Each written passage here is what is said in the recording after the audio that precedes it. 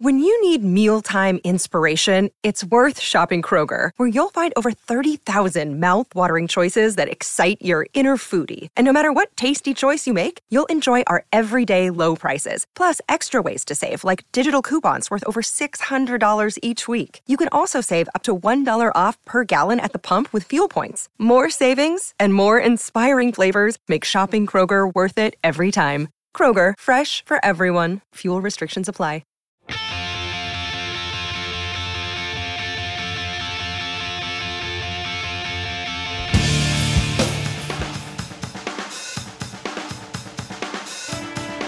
Hello and welcome to episode 235 of the Washed Up Emo podcast. I am Tom Moem from washedupemo.com. Today on the podcast, we welcome back Matt Pryor.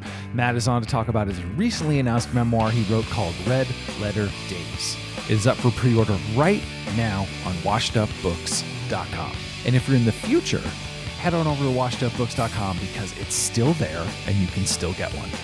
Matt and I discuss how he started writing, how he feels about it now, how his adversity and stories helped him deal with a lot of things in his life, and how he's better for it. It was a really, really fun chat and open conversation about this book, the writing process, how it's different from music, and also the similarities. Really, really great chat. Quick note, we mentioned a guy named Frank early on. We were talking about Frank Turner, many of you know as the musician. He helped Matt with part of the process of writing. This, for me, has been an amazing partnership with Matt. He trusted me as I dove deeper into book publishing, and he did the same by bearing his soul in this book.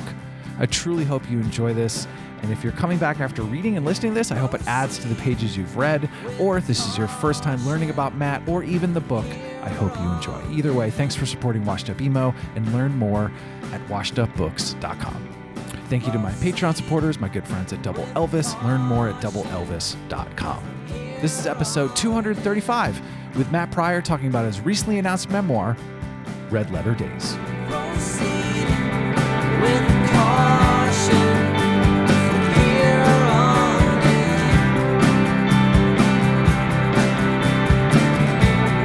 Proceed with caution from here on in. Here on in. I'm just excited. It's out in the world. This has been 2+ years in the making from our discussion, and you had thoughts about this before. What are your initial thoughts that this thing that you made that wasn't music is out in the world, that people can now know about, and hopefully they're pre-ordering? I've certainly, maybe to a fault, keeping my expectations in check. I don't know that I have any expectations. I am very proud of myself for having accomplished it and having just physically written that many words in a row, and then also for doing something different that's still a creative outlet. And I was thinking about this when I was walking the dog. I think it's a self-defense mechanism that I really kind of build myself up to where, like, I don't actually care if anybody likes it or not, which isn't totally true, but that's sort of how I have to, like, go through life so that if they don't like it, I'm not real hurt by it. You know what I mean? Mm-hmm. Because I've gone down that road before where I was hoping people would like something and they didn't, and or whatever. And so I think also just because it's really personal and really vulnerable and really honest. So it's kind of like every time somebody like says something about it, I just go like, or somebody I know is in the book that will be like, just ordered a copy. I'm just like, oh shit. I think I didn't say anything mean about them. I don't think I said anything mean about anybody, but you know, you just have that kind of wave of panic. You want to tell the story about how you were starting to write? I remember when I started listening to like some podcasts early on, that it was just like mainly like comedians podcasts where it's just like people like telling stories about their job. And it's just like, okay, well, I can do that. Like I can talk to people and I can, you know, have a conversation and talk about weird tour stories and all that sort of stuff. And I think I was pretty good at that. And then I'd been listening to audiobooks on like during the height of COVID, I would go on like 3-hour long walks just to get out of the house and keep moving. And so I started listening to like audiobooks, and I was listening to a bunch of memoirs, like musician memoirs specifically. And I was just kind of like, I wonder if I could do this. It seems like, not that far off from, I'm already a writer in some capacity. And then I'd listened to Frank's 2 books.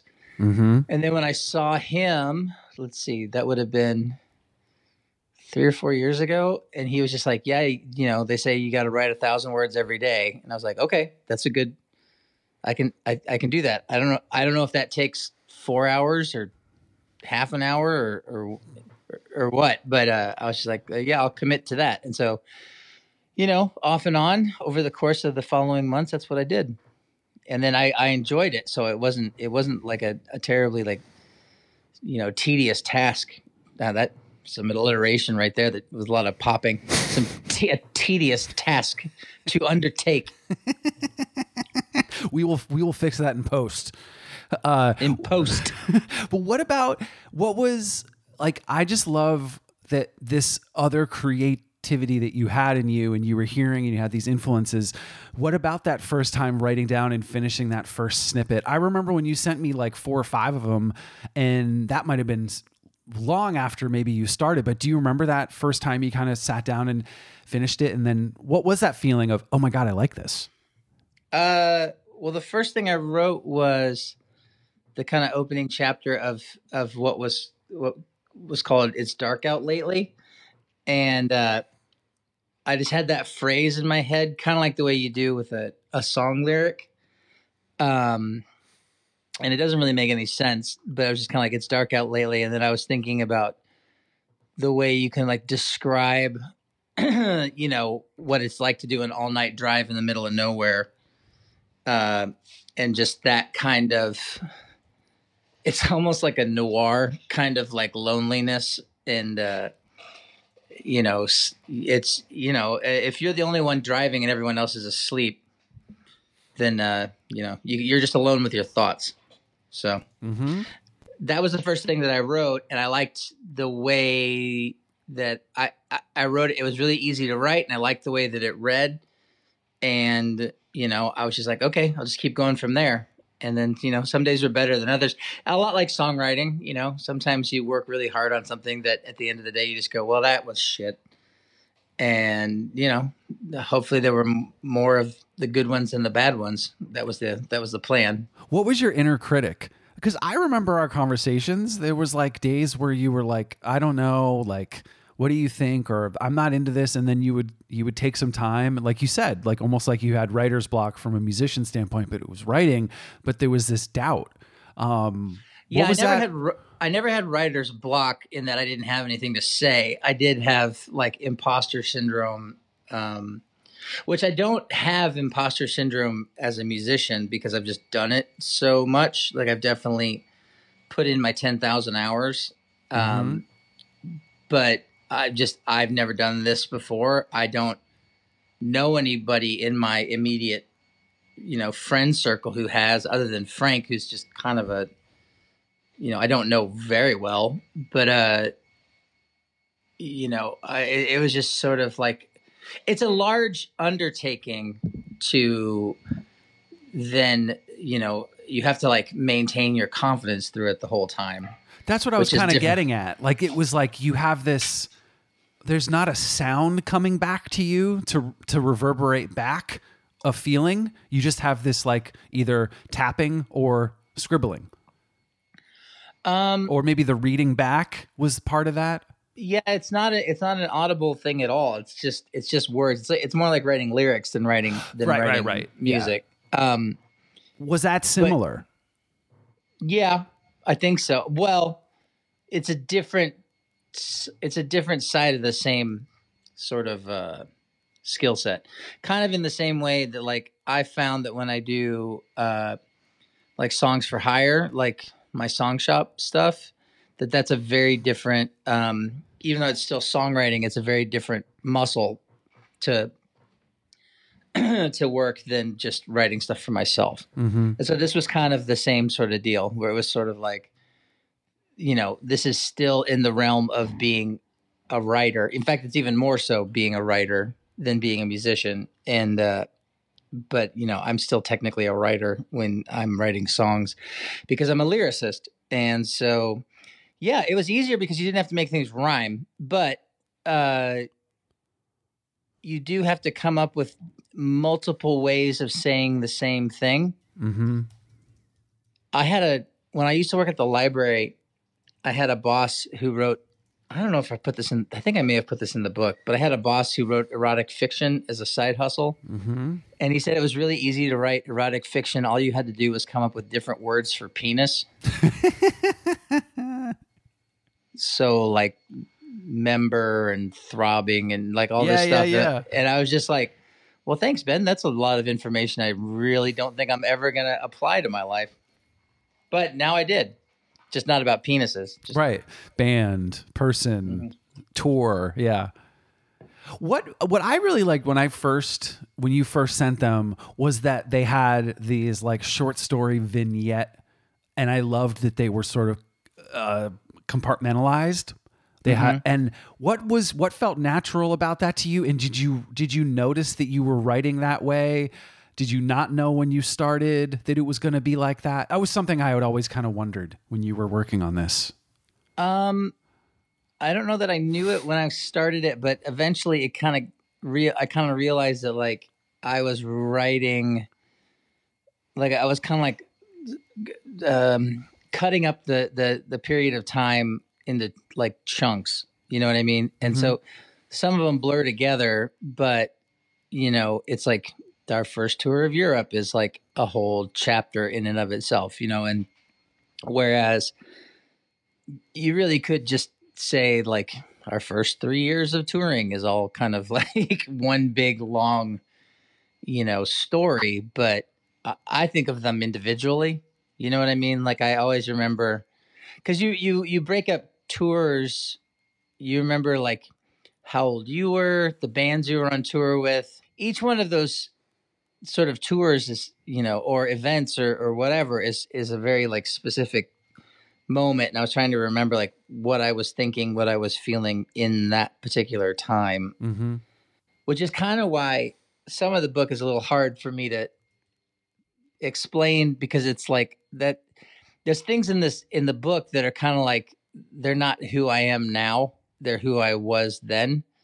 And I was trying to write from that perspective. You know what I mean? And, it's kind of like when we did the 4 Minute Mile tour last year, it was weird to go back and like revisit some of those lyrics, because you just kind of go like, oh God, like I'm not like that at all anymore.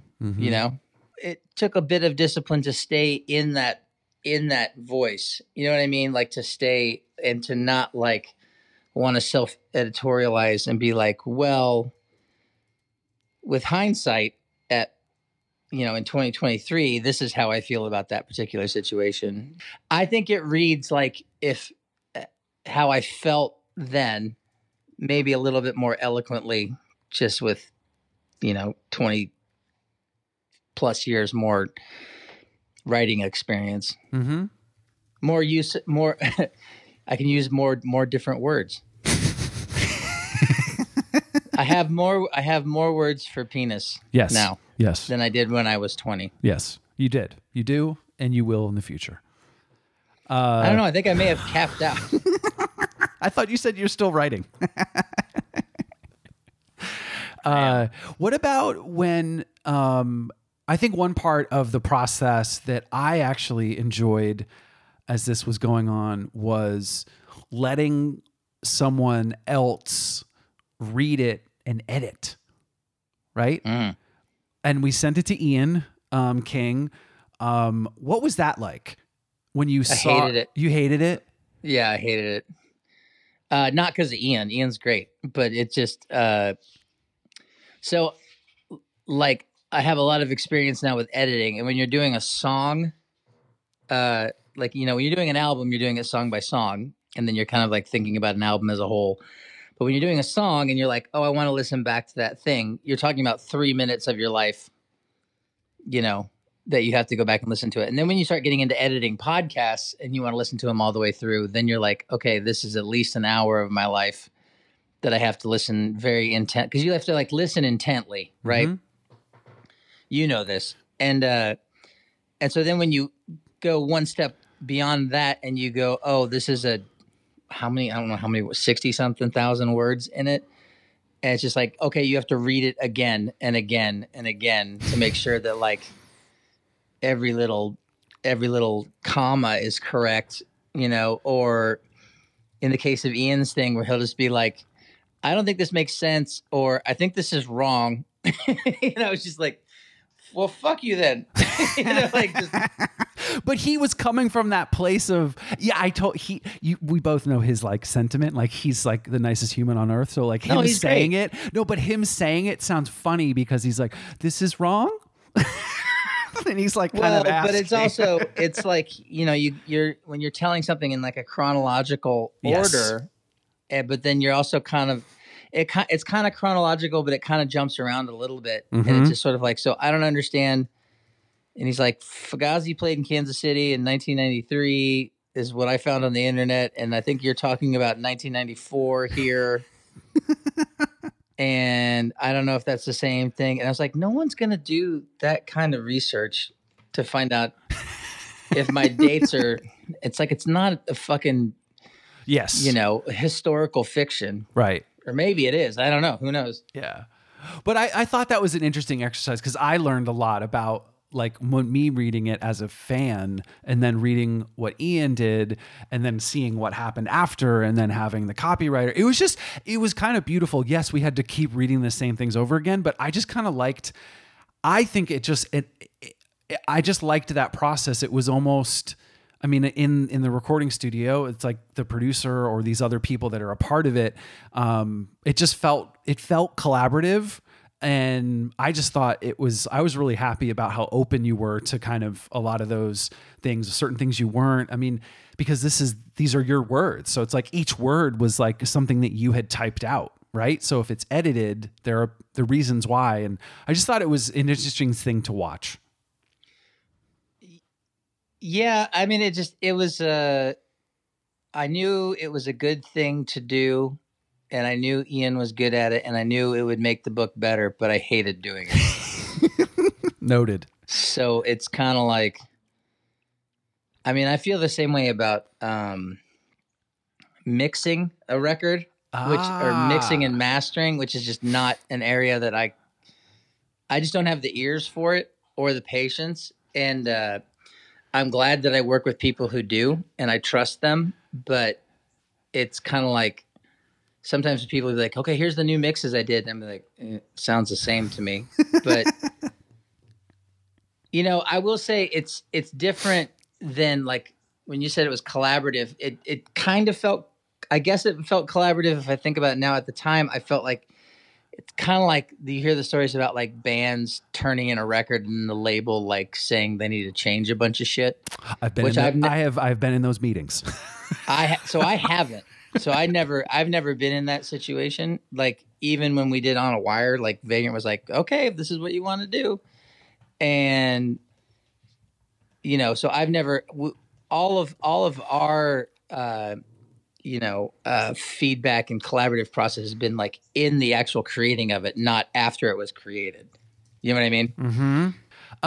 What's funny about when I sent it to Frank Turner to read for giving a quote early on, he found a typo for us.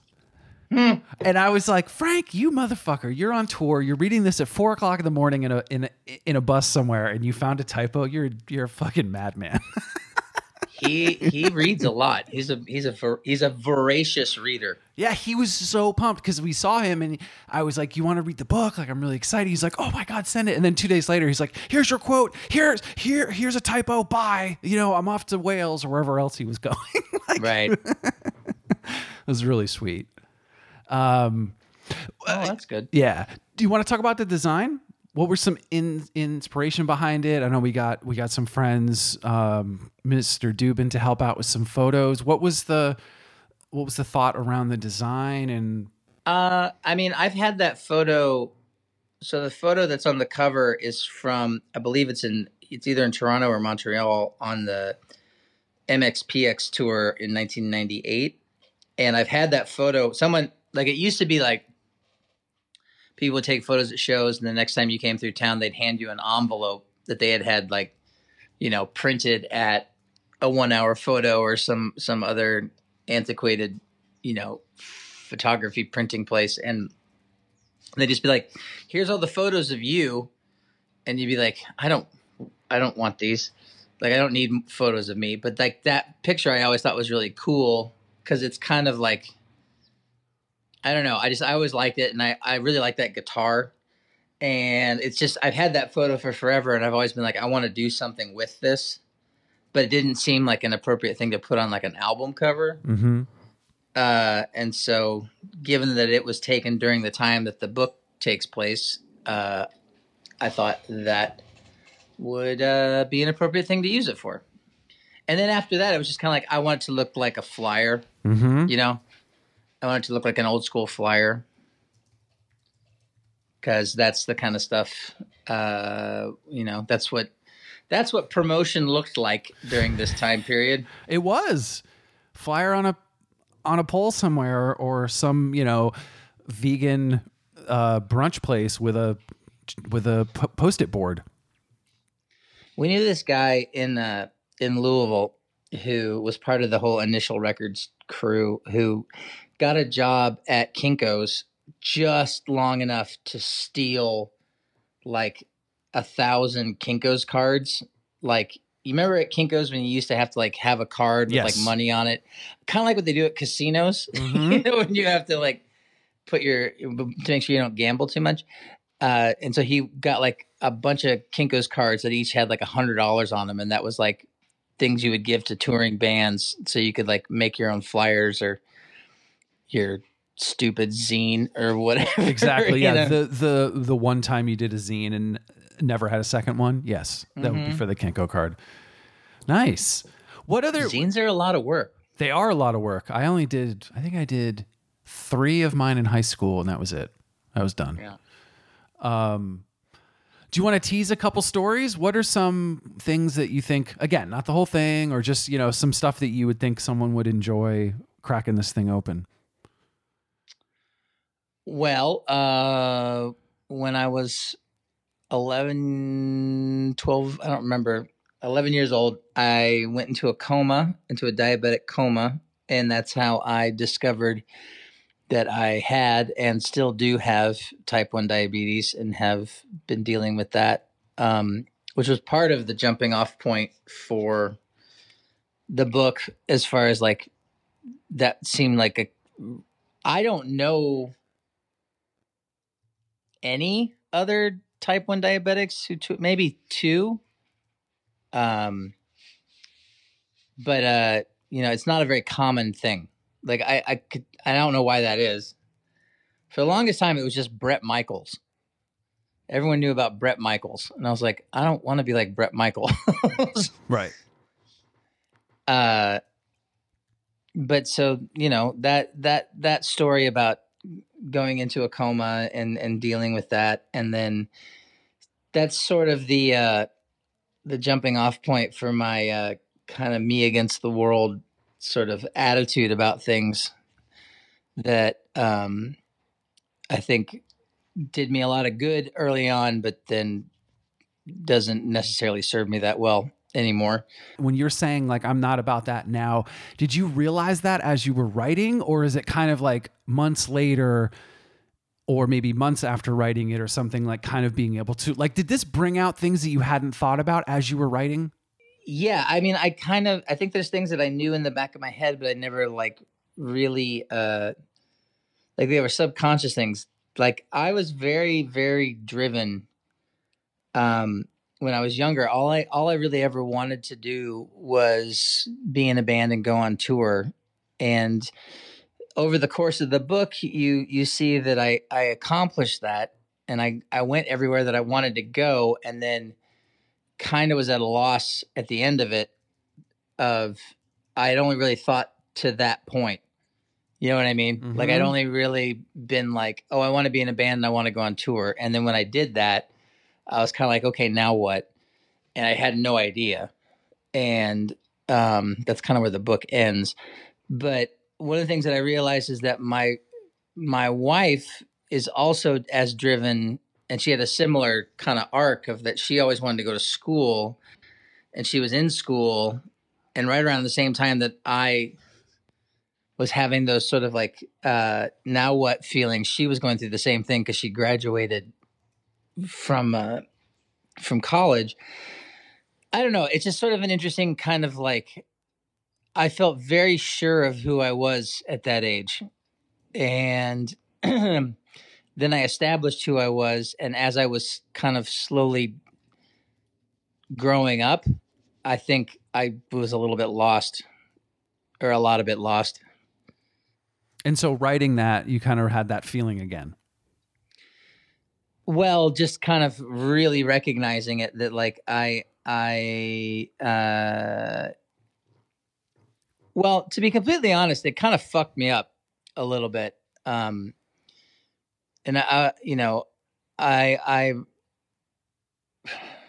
so I ultimately got to the point where I am 8 months sober as of right now. Congratulations. And thank you. Part of the thing that sent me down into the darkness that was the rock bottom that got me sober was writing this book. And so, and then sort of realizing that I really knew who I was at one point in my life, and I wasn't entirely sure who I was now. And so that kind of sent me into a bit of a tailspin. It's good and it's bad. It's kind of like, it's cathartic, but it was also a very difficult process to go through to kind of make peace with that. You know what I mean? I mean, I remember you writing all that stuff and then saying like, trash it, I'm done, forget it. Yeah. Was that during that time where it was like you'd kind of been going through that? No, I think it was when that was the imposter syndrome. That was the imposter. This was more like when I finished it and I was actually like, sort of like self-analyzing and just kind of going like, oh, like all of these stories are about someone who knew exactly who they were and what they wanted. And then at the end of the story, it's like, okay, I accomplished everything I wanted to accomplish, and I don't know what to do with myself now. And then I was kind of going through some other things in life where I was just like, I don't know what I'm doing. And, so I drank on it, and, that led me to the hospital. And which is funny because that's not funny, but it's like the book starts with me in the hospital. And then after the book ends, I ended up in the hospital again. Right. Oh, after writing the book or finishing it. Wow. So it's feeling like, I guess you said earlier, having it be like good and bad, like being able to open up these things in this way, definitely was painful, but in the end, it feels like it helped you come out on the other side. Like you got to get it out.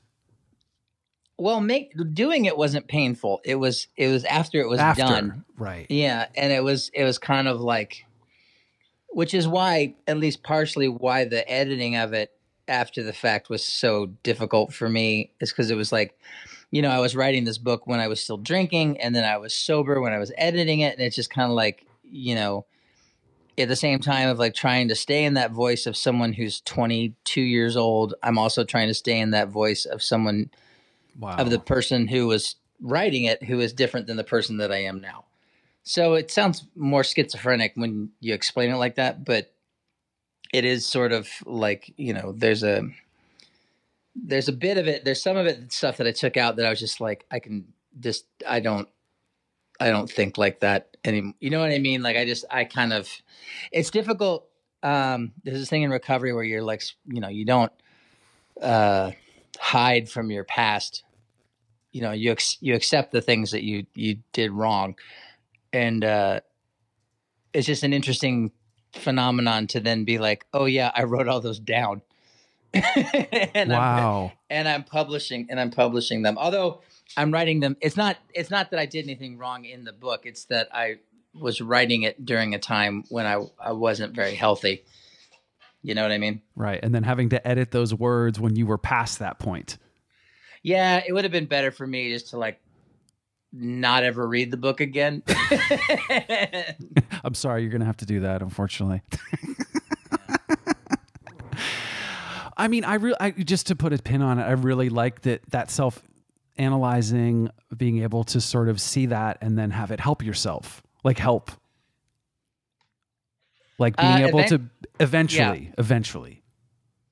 Yeah, it had to get worse before it got better, but it's gotten better. So, and now I can feel honestly probably more objective in retelling the stories from the book because I'm way more clear-headed than I was when I wrote it. So, that's not to say that it's all a drunken blur of a book, because I don't think that it is.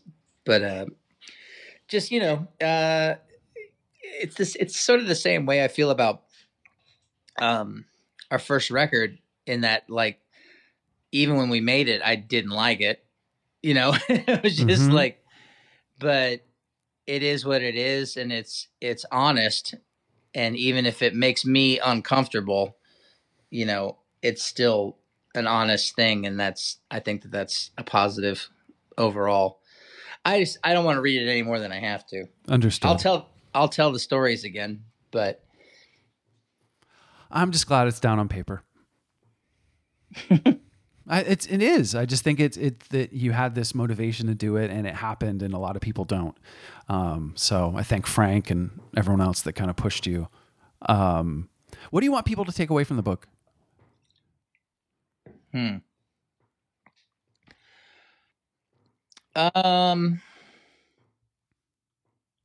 I don't know. I've never thought about it like that before, because I only kind of, in the same way that I make records, is I really only made it for myself.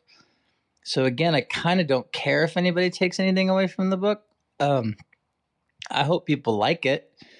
If they don't, that's fine too. I got and I get what I needed out of it, which was, to tell the stories I wanted to tell, and then ultimately to, like, it kind of ended up being a pseudo therapy thing for me.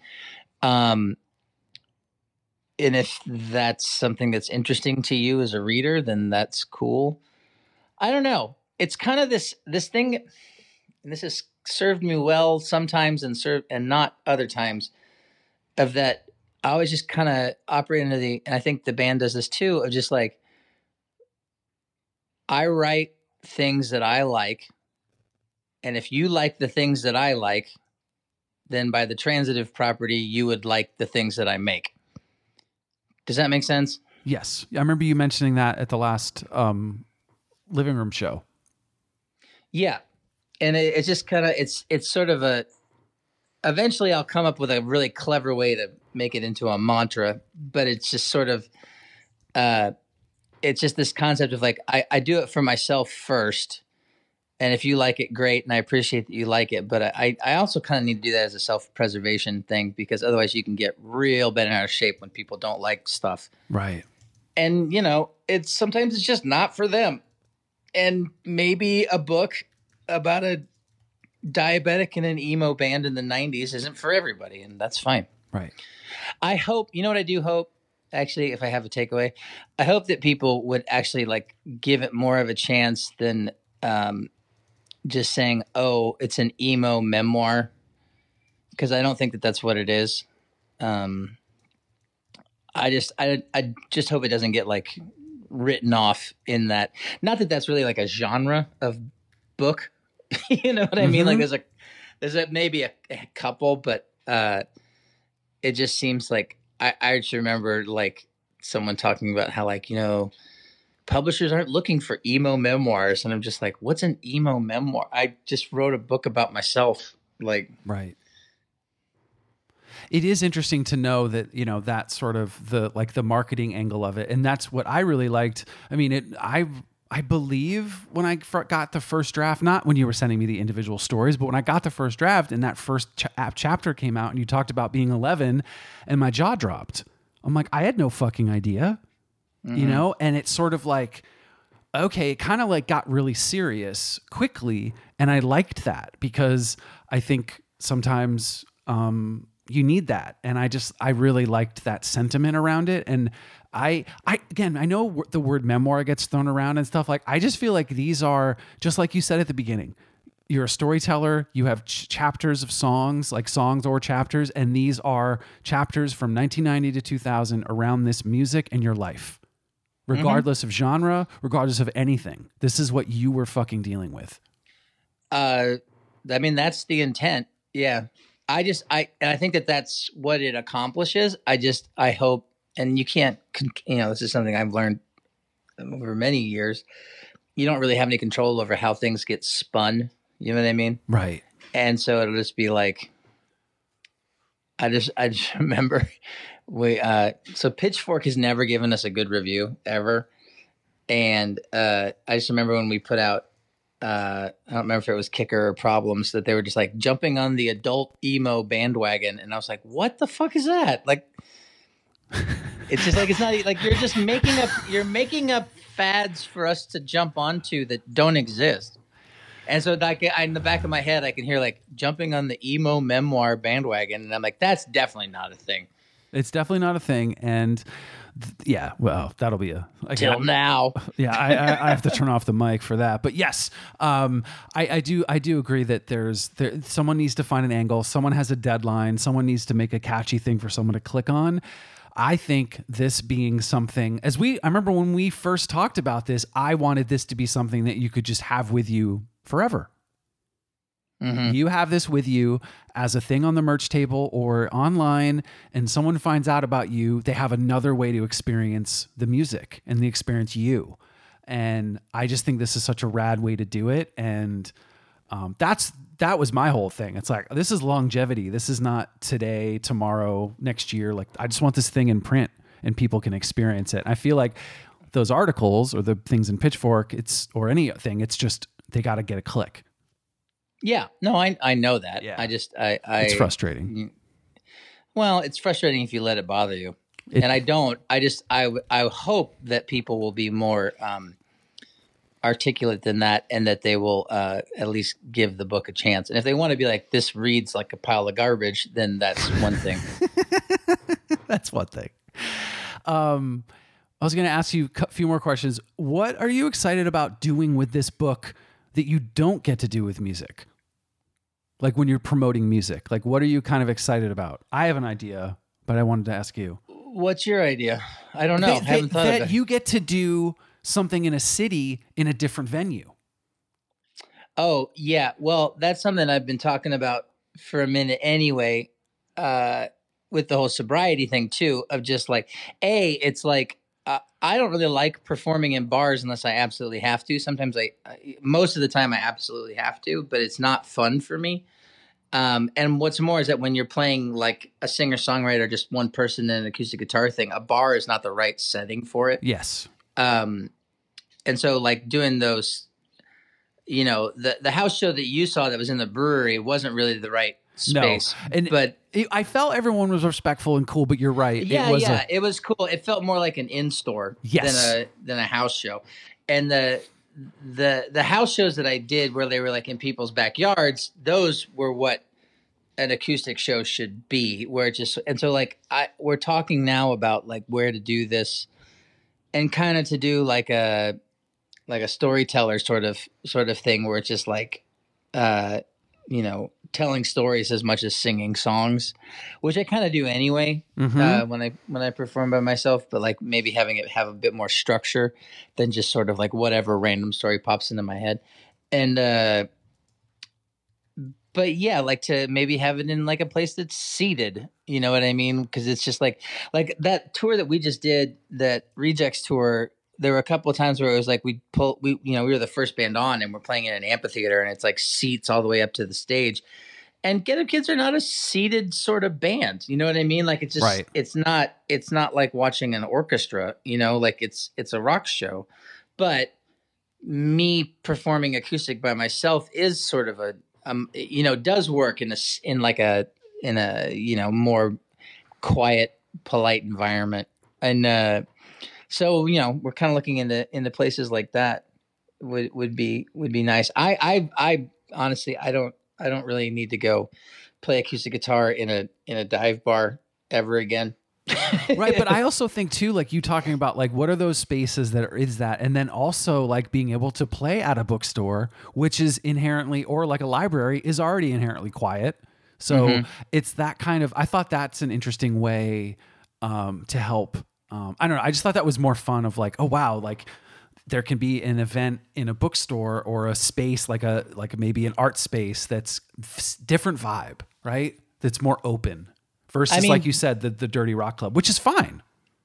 Like at the time that this book takes place, the beginning of it, when I first started touring, everything was an adventure because you're playing a lot of basements and living rooms, and then the occasional club or a squat or something like that, and everything was new and everything was an adventure. And then eventually, when you get to the point where you're just in bigger clubs or theaters or and so on and so forth, like it gets kind of redundant. Like it's not bad, it's just sort of the same thing every day. And I think I'm always looking, and I think the band is too, actually, whenever we can make it work, like financially speaking, to like play fun, like it's just like, oh, that would be a fun place to play, like playing at Pappy and Harriet's or something like that. That's the thing, like I was just thinking about. That would be the place. We did that like, I don't know, 15 years ago, and it was so fun. It's just like, those are the kind of places that I like doing, where it's just sort of like something different, Which I hopefully having this book out will be able to let you do. Maybe. What are some of your favorite books? I'm a really big Vonnegut fan. Cat's Cradle is probably one of my, if not my favorite book, one of my favorite books. I I don't know. I like Chuck Palahniuk, or however the hell you say his last name. I used to say my favorite book was The Godfather, but that just feels sort of like cliche now.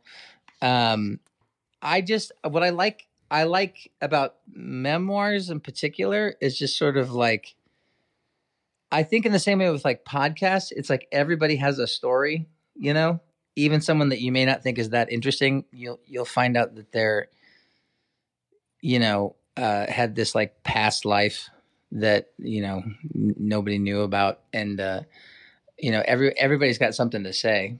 This is sort of the same thing, but even like kind of more so about like when people ask you about a record, and sometimes you just kind of go like, I don't know. I just like it, even when you've like put a lot of thought into it. And like the thing I've been thinking about a lot lately, like no one ever asked me about like what my lyrics can be kind of cryptic, and no one really ever asked me what they're about. And I'd be way open to talking about whatever that was, but like none of this stuff in this book is cryptic. So I'm trying to think if there's anything that like would be misinterpreted in it that I would want to explain. But I don't think that there is. I think it's all pretty straightforward, even though it's hard for me to read sometimes because some of it is just not how I feel as a 46-year-old. But, it's honest to the person who lived it at the time, I think. If as much as you can be honest with your 20-year-old self. Here's to all our vice, secret double